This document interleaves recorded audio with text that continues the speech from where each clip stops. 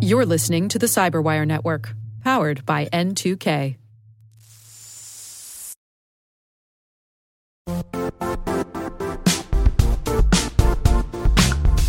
Don't struggle to align your organization's cybersecurity with business risk. Get the only solution that goes beyond reacting to threats with vulnerability and risk monitoring. You need the next evolution of MDR, and only Critical Start delivers it. Critical Start doesn't just monitor and respond to threats. They put you in control by detecting suspicious activities, quickly responding to contain threats, and identifying your most critical assets and protecting them against vulnerabilities and exposures. With continuous visibility, expert guidance, and measurable risk reduction, Critical Start has redefined what it means to manage cyber risk. Demonstrate provable security maturity to your leadership while positioning your program to achieve the greatest risk reduction per dollar spent. Stop fearing risk and start managing it with Critical Start. Visit criticalstart.com and request a demo today. That's criticalstart.com.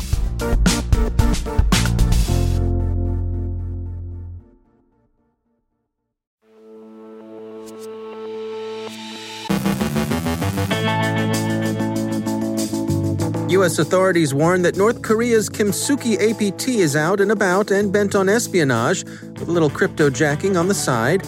As the U.S. elections enter their endgame, observers point out that the appearance of hacking can be just as effective for foreign influence operations as the reality. CISA continues to tweet rumor control and election reassurance. Joe Kerrigan shares developments in end-to-end encryption. Our guest is Biljana Lilly from RAND on Russia's strategic messaging on social media and the disinformation that may be part of it. Big Tech returns to Capitol Hill and another guilty plea in the strange case of eBay-related cyberstalking.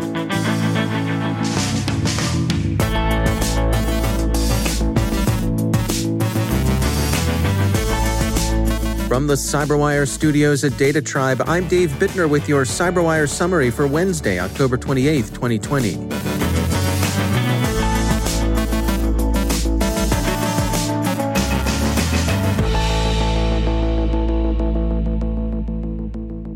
The U.S. Cybersecurity and Infrastructure Security Agency, the FBI, and U.S. Cyber Command yesterday issued an alert detailing the tactics, techniques, and procedures being used by North Korea's Kimsuky Group, a cyber espionage operation of that country's Hidden Cobra outfit. The Kimsuky APT has been around, the agencies think, since 2012, and they think spearphishing is the way it typically gains its initial access to its victims. It also uses waterholing and other social engineering techniques to establish itself. Kimsuky's collection focuses on individuals and organizations in South Korea, Japan, and the United States, and the intelligence requirements it seeks to meet involve foreign and national security policy that affect the Korean Peninsula, especially with respect to nuclear policy and sanctions against the DPRK. The targets are either individual subject matter experts, think tanks, or South Korean government agencies. Should you be one of those targets, CISA, the FBI, and Cyber Command's Cyber National Mission Force recommend that you sharpen your defenses, move to a higher state of awareness, and up your game with respect to security awareness training and multi-factor authentication. That's actually good advice to anyone at any time, but it has particular salience if you're in the crosshairs of the Kimsuky Group. The operators have in the past posed as South Korean journalists and initiated contact with their targets under the guise of interview requests. Most of the initial preparation has been benign and designed to chum the waters for the eventual phishing email. The hook has often been Baby Shark malware. In addition to its interests in policy, Kimsuky has also shown a characteristically North Korean interest in theft, as Pyongyang doesn't pass up an opportunity to pull in revenue to redress its chronic financial woes that international sanctions have induced in the pariah state. It's not only think tanks and government agencies that get attention, but cryptocurrency firms and exchanges as well. And the APT is also known to engage in cryptojacking, installing coin miners on its victims' systems. So, Kimsuky's remit extends to both traditional espionage and apparently to revenue-generating cybercrime. Forewarned is forearmed. The Wall Street Journal, citing Facebook, says that with respect to election interference, appearance is more important than reality. You don't have to actually have hacked anything to have an effect, as long as people think you did. The consensus now, for example, is that the Iranian actors who impersonated the Proud Boys to send out threatening emails earlier this month had no special access to voter databases, although they said they did. It was enough that they could make people think they did, and that they could associate the Trump campaign with some discreditable and not particularly plausible threats of violence. If your goal is just disruption and the creation of doubt or suspicion, and Tehran seems to have adopted a kind of junior achievement version of Moscow's playbook with respect to the current U.S. elections, then you need not have actually done anything at all. It's disinformation as scareware. CISA Director Krebs has been tweeting advice and reassurance about election security in the few remaining days before voting concludes on Tuesday. Among the points he makes is that website defacements like the one the Trump campaign briefly sustained are just petty larceny noise of very little consequence. Those defacements, according to TechCrunch, were at the hands of altcoin scammers. Big Tech begins its latest round of appearances before the U.S. Senate today. Forbes predicts a lousy day for Facebook's Zuckerberg and Twitter's Dorsey.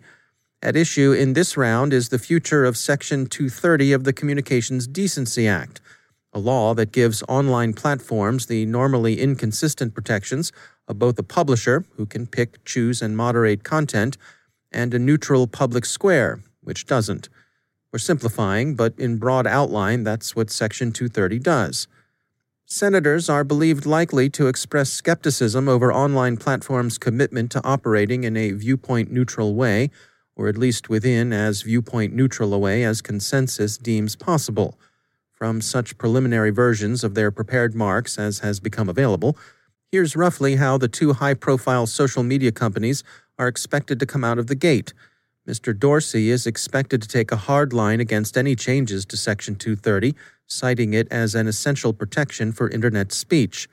Mr. Zuckerberg is believed to be more flexible, talking about the value of Section 230, but acknowledging that maybe it could do with some modifications to bring it up to date.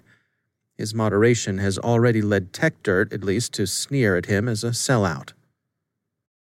There's been another guilty plea in the very strange cyberstalking case involving people who formerly worked for eBay. Reuters reports that Philip Cook, who'd been a supervisor of security operations at eBay's European and Asian offices, entered a guilty plea to conspiracy charges of cyberstalking and witness tampering.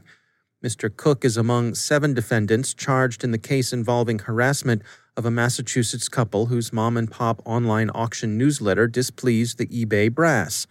They're alleged to have harassed the couple on Twitter, had raunchy adult material delivered to their home in discreditable ways, and to have sent them disturbing packages like a bloody Halloween pig mask. Why the couple aroused so much ire among eBay's leadership is part of the mystery. Their newsletters seemed only occasionally and then mildly critical of the online auction giant. Skins must have been pretty thin around San Jose. 2 more guilty pleas in the case are expected this week.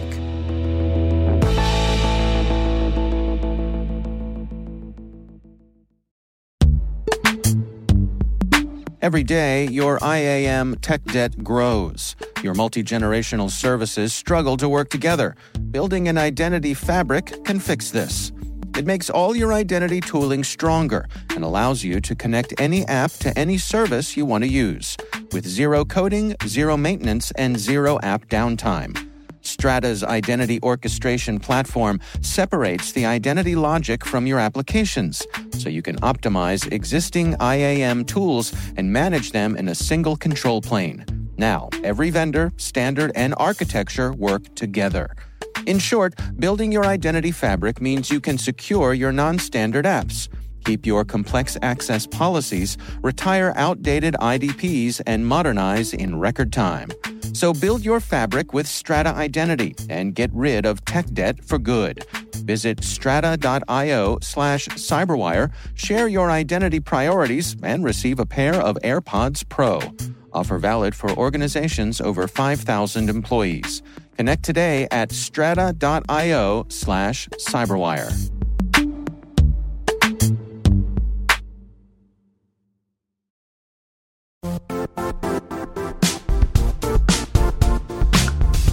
The IT world used to be simpler. You only had to secure and manage environments that you controlled. Then came new technologies and new ways to work.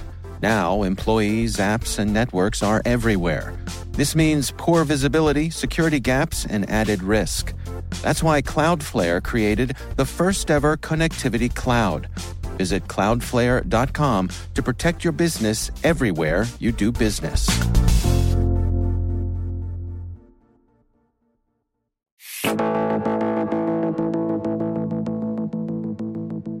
Biljana Lilly is a Pardee Fellow at the RAND Corporation, where she's a policy analyst on cybersecurity, disinformation, information warfare, Russian foreign policy, and NATO. She's the co-author of the recently published research titled Defending the 2020 U.S. Elections and Beyond, Hunting Russian Trolls on Twitter and Reddit with AI. For the Russian government, this is a part of Russia's strategy of warfare. And various experts and governments have described this strategy with different terms. Some have called it political warfare, others have called it hybrid warfare, hostile measures, the Gerasimov doctrine, you name it. But the Russians use a specific term in their doctrine, which is in Russian, informaционное противоборство. And we don't really have a direct translation in English, but usually we will translate it as information confrontation or information warfare. And disinformation in this particular strategy is a tool of warfare, and it aims to create chaos among us and divide us. And in the Russian mindset, this is a way to coerce a state and achieve information superiority over the adversary. And that is why my awesome co-author, Florentina Londu, on this research, and I decided to tackle the topic. We thought it was important enough to do that. Now, you're using the term Russian troll here, which of course is, has some baggage. Does the model specifically, is it able to differentiate just a Russian native attempting to speak in English, or can it actually dig deeper into the content for the specific type of content that content we would describe as being trolling? Yes, it differentiates between trolls and non-native English speakers, specifically Russian. Yes, we did our model in several steps and made sure that the model differentiates between actual Russian trolls and actual Russian speakers who still decide to generate content in English. And we used several different data sets to train our model. And one of them specifically to make this distinction between the Russian writing in English and the troll writing in English is that we use the model of Russians who have written essays in English, and those Russians are native Russian speakers and they write in English as a second language. So the model was trained on exactly identifying the linguistic features that a Russian will likely not get entirely right when writing in English based on that data set. And so where do you hope this goes next? Is this something you're all going to put out in the world? Are you going to share this? Oh, absolutely, yes. We are planning, so what we published right now was a short blog, and we are writing a more detailed analysis, detailed paper that also describes every step of the process. And we also plan on making our data set and all the analysis that we run public as well. And we hope that social media companies could benefit from this. Maybe they're already using some analysis like this or some algorithm and model like this, but we, as you know, Facebook and Twitter and other social platforms, when they release information about accounts they have taken down, they don't really usually tell us exactly how they have identified those accounts. They say that they use technical indicators, but we don't really know whether maybe they're already applying a model like this. And maybe that's why when we trained our model on data already released by Twitter, maybe our model had such high accuracy and precision because exactly Twitter used a very similar model to identify those profiles. We don't really know for sure. Yeah, that's fascinating. I guess I'm looking forward to having a browser plugin or something like that can tell me instantly if who I'm dealing with, whether or not they're a troll or not. That would be fantastic. I think that would be a step in the right direction. If we could get to that level, that will make me so happy. That's Biljana Lilly from the RAND Corporation.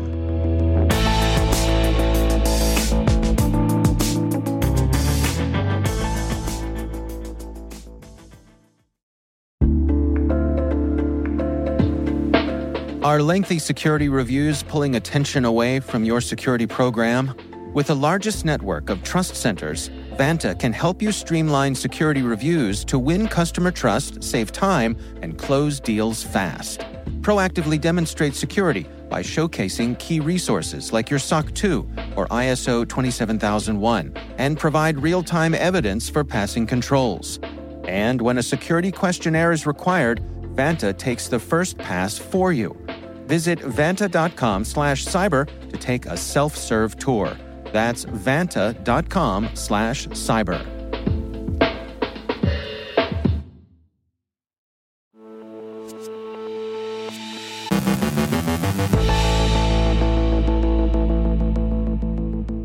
And joining me once again is Joe Carrigan. He's from the Johns Hopkins University Information Security Institute and also my co-host over on the Hacking Humans podcast. Hello, Joe.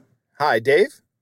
Interesting article you brought to my attention. This was over on the ZDNet website, and it's titled, "The Encryption War is On Again, and This Time Government Has a New Strategy," written by Steve Ranger. Right. Joe, another round in the crypto wars? What's the latest here? So this is talking about end-to-end encryption, which is an application that allows me to send information to you with nobody in the middle being able to read it. So we share our keys, and then our public keys, and then we can send each other messages. And there's no hope of decrypting it, at least not without finding some vulnerability or knowing the keys, right? So it's reasonably secure. Well, these 7 governments, this is the US, UK, Canada, Australia, New Zealand, and now India and Japan, are worried about the use of end-to-end encryption.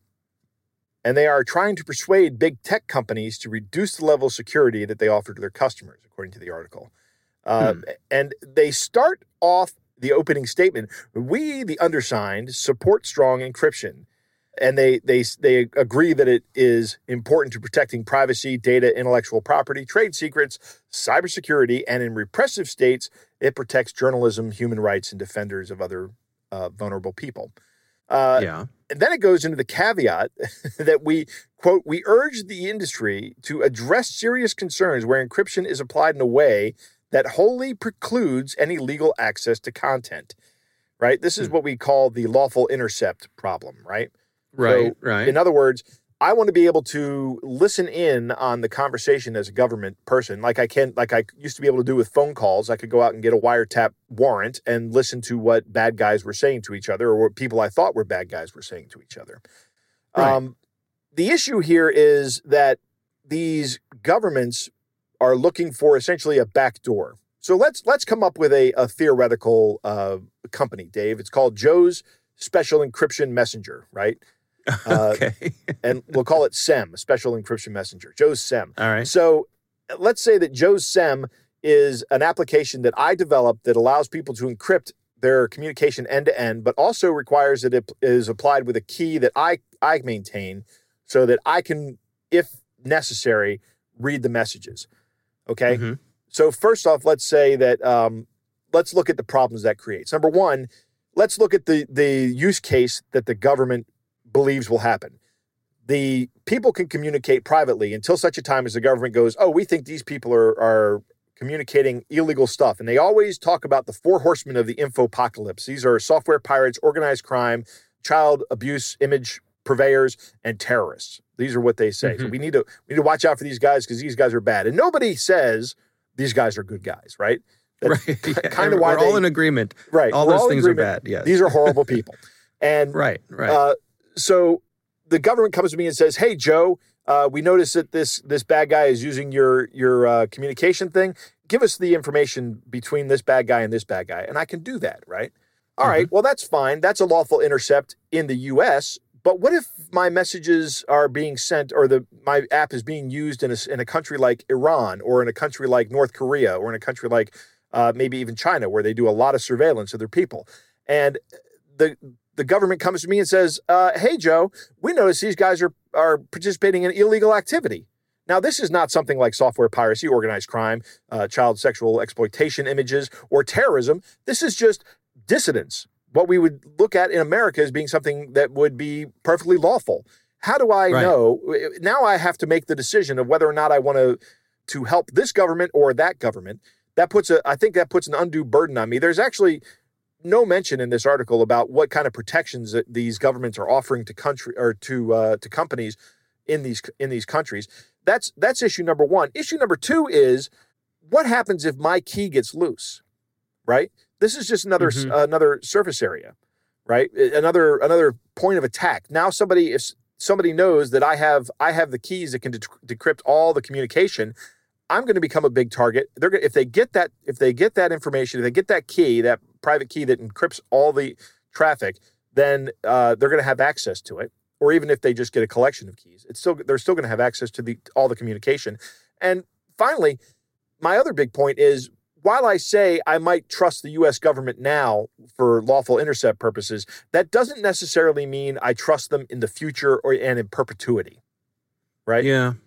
That's a bit future-proofing the communication, the security of communication is very important.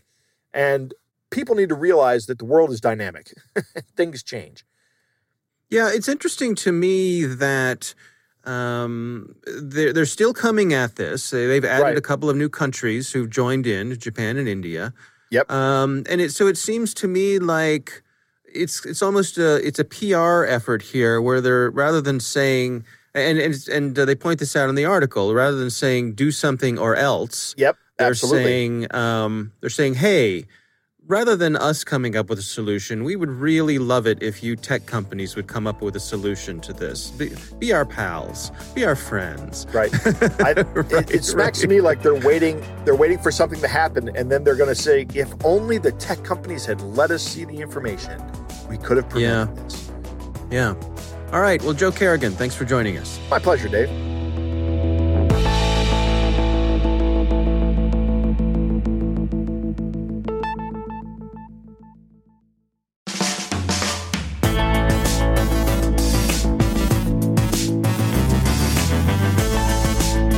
And that's the Cyberwire. For links to all of today's stories, check out our daily briefing at thecyberwire.com.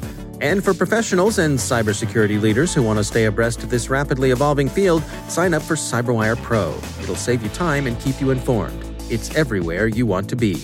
Listen for us on your Alexa smart speaker, too. The Cyberwire podcast is proudly produced in Maryland out of the startup studios of Data Tribe, where they're co-building the next generation of cybersecurity teams and technologies. Our amazing Cyberwire team is Elliot Peltzman, Peru Prakash, Stefan Faziri, Kelsey Bond, Tim Nodar, Joe Kerrigan, Carol Terrio, Ben Yellen, Nick Valecki, Gina Johnson, Bennett Moe, Chris Russell, John Petrick, Jennifer Iben, Rick Howard, Peter Kilpie, and I'm Dave Bittner. Thanks for listening. We'll see you back here tomorrow.